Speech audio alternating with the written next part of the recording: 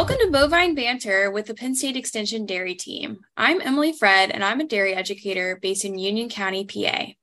Joining us today is Dr. Renato Schmidt from Lallemond Animal Nutrition. Thanks for being with us today, Dr. Schmidt. Would you mind telling us about yourself and your role at Lallemond?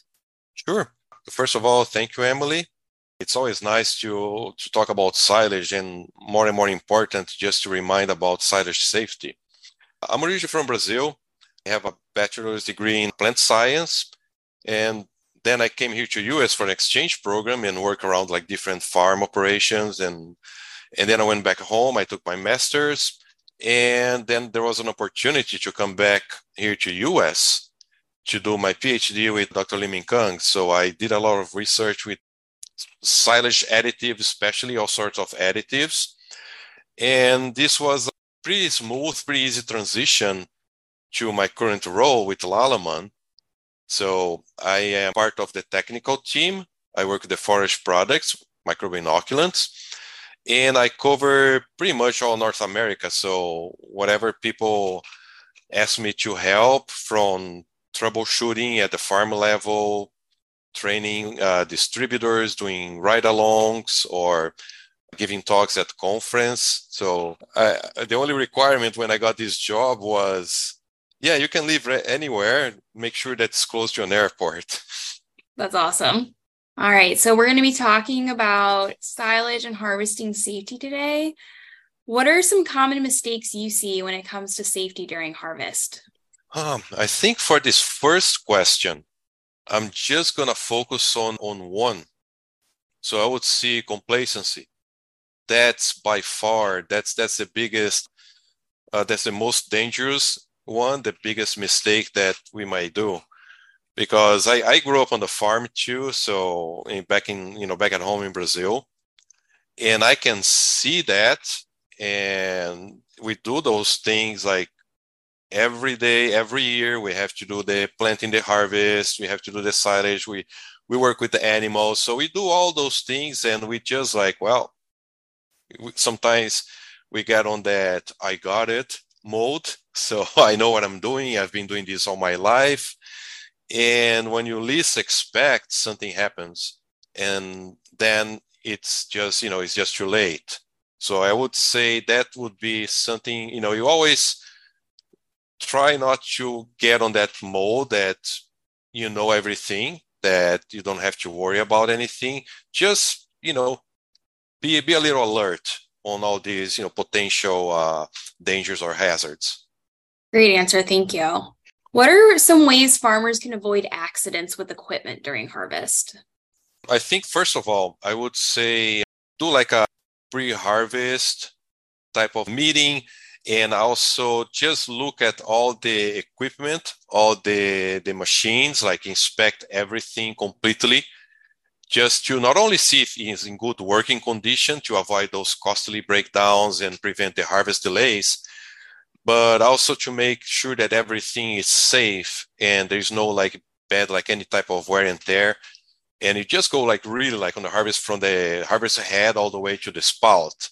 So examine everything, any moving parts, any type of malfunctioning. And I would say go through like a really detailed safety inspection, check the fire extinguishers, look at the caution lights on the equipment if you're going on the roads, the time that you'll be like, going on those roads if needed, safety alarms, and always wear the safety vests. And something also just to remember during, planting or especially harvesting during the time of, silage making, everybody is working long hours. So you still make sure that people, they get their, some type of like rest, they eat, and also they're hydrated, because that's like, peak of some summer hours. And in case there is a breakdown, then we would recommend, it's not something we were expecting. It's not something that we would be happy about. It's like, oh my God, now we have like to stop everything and see what the problem is or what happened. So I would say stop, turn off the engine, and put the key in your pocket. So this is it's really important. Always turn off the equipment before you get off for any reason. And make sure that you communicate if somebody is inspecting some part, and make sure that you know that there's a person there as well. Great, thank you. What are some things farmers should keep in mind when working with and around silage? Again, I would say that, in a blink of an eye, you could be like buried under tons of silage. So it could be like that fast. We've seen this happening. There were like reports, from some years ago. And when we think of the recommended packing density that we normally say, it's around 45 pounds of fresh forage per cubic feet. And you think of a volume of 1 cubic feet, and that's 45 pounds. If you have that like falling on your head, but it's not going to be just 1 cubic feet. There's going to be a lot more. So the avalanches are the most, common type of hazards in silage. So I would, really be careful not to be, in front of the face of the silo, or just on some dangerous situations. I'm sure we'll be discussing about silo gas. They will always be produced in the beginning of this ensiling process. I mentioned the previous question, don't be alone. If you have to be, if you're alone, at least make sure somebody knows where you are and have some type of device or some communication handy. Also, there are like all these little things that we should pay attention. For example, if you're using whole tires to weight the plastic, those things, they are really good to keep some water stagnant, or to hide some critters, insects, or even like you can trip on those things. So again, it's really important to pay attention to everything. On a survey of those really like dangerous occupations in the US, farmers, ranchers, and agricultural managers ranked number 8 at the Bureau of Labor and Statistics. So those shows that we see on TV about, the deadliest catch with fishers, logging, all those things, they were like above, but farming was already number 8. So this is, it's always something to keep in the back of our minds, like, be careful. And if you go to silage, you see some spoiled silage too. And we have the bad habit, the silage, especially like some silage nerds like I am. We see some silage, we grab a sample and it's like, oh my God, look at this. And, you try to smell. If it's clearly spoiled, it's probably a good idea not to do it. That was a super interesting statistic. There are many upright silos here in Pennsylvania. Would you mind talking a little bit about silo gas safety? Yes. The silos, they will be mostly produced in the first couple of weeks of ensiling. And we focus mostly on the on carbon dioxide, on CO2, and also on the nitrogen dioxide, that's NO2, that's so-called the silo gas. First of all, the carbon dioxide, well, it's dangerous because it's odorless, colorless, tasteless, and you probably just see it at sort of like a heat haze or a shimmering effect. Then you can see the gas being produced. And of course, this is toxic and can replace as much as all the oxygen that's on the confined headspace of those tower silos. So every time that, for some reason you need to be there, you make sure that you keep the blower running and the vents open, everything, just to try to dissipate that air. And even sometimes under those conditions, it might have, some issues. So unless it's absolutely necessary, make sure that you have not only the blowers or some type of personal equipment that will protect from the gases. Now, the other one, that's, the so-called silo gas, that's the nitrogen dioxide. It is orange type of gas, depending on the concentration, might be a little more like yellowish or brownish. It smells like laundry bleach, so you can at least, smell it. But if you can, it's easier, it's better to see it. If you're at the point that you're smelling it, it's not good.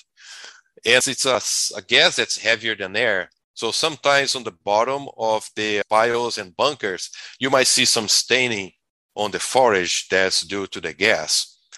But one point that it's important on the production of this gas is nitrate accumulation in the plants.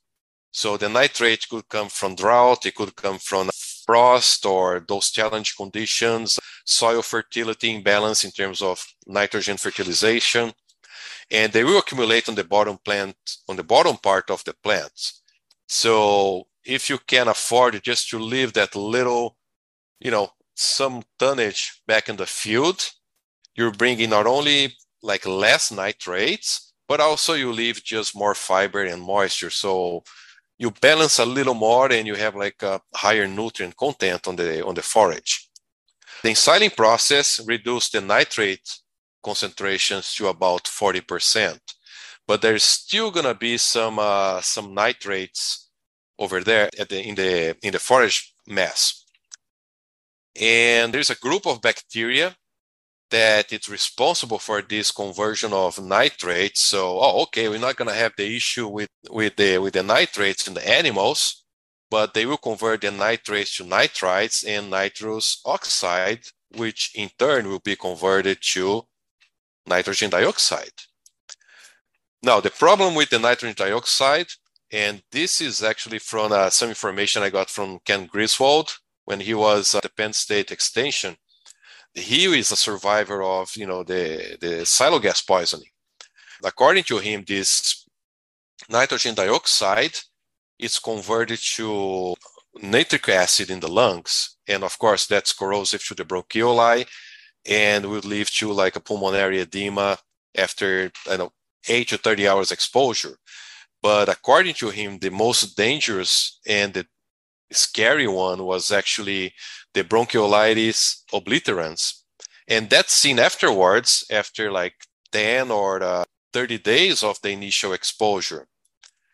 So basically, that's just scarring and narrowing of the airways and also closing of the airways. So all of a sudden you wake up and you cannot breathe and you're coughing blood. So that's I would say that's pretty scary. And the fatality rate is 9 to 20%. So as almost like 1 in 5 of these exposures can lead to death.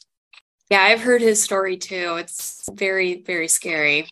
Are there any tools or equipment that could improve safety when it comes to working around silage? Yes, there are some equipment, some measures that we could do.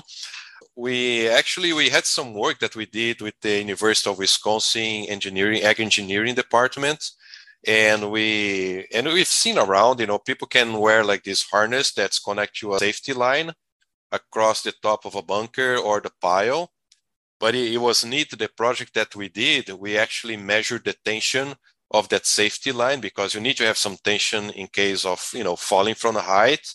You cannot just be like a rope, otherwise you'll probably like break your back or something if you fall.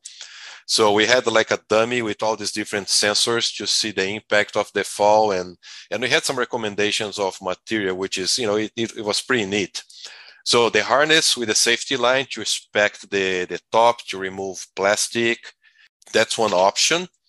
Not very common, but I've seen it on a farm. Some people, they have like a telehandler. And we do not, please do not recommend, or we do not recommend to ride the front end loader or the bucket. So this is something, I've done in the past, but right now it's just like, why to take the risk? As I said, if it's not much of equipment, it's more a common sense, but if you're working around silage, again, try not to be like right in front of the face of the higher part of the face, maybe on the sides of a pile. And if you're on the top, either you try to have that harness or some type of safety line, or at least not to be, close to like 1.5 times the height of the face. And in terms of just like defacing the material, the rake would be something a lot safer, and it's a lot better also just for the face management. You just go like straight and you go smooth, and also you can do like a backwards type of angle to reduce these overhangs. And it's a lot better than the load bucket because Load buckets, sometimes they just, they stab the face of the silo and they cannot reach all the way to the top, especially some of the monster piles that I've seen, on the west side of US. And also some people, they like just to drive like the bucket like parallel to the face of the silo, which might make everything a lot like easier and a lot more smooth. But on the other hand, you're just like right, driving right by the face. And depending on the avalanche, that can, even the cabin can do like some serious damage.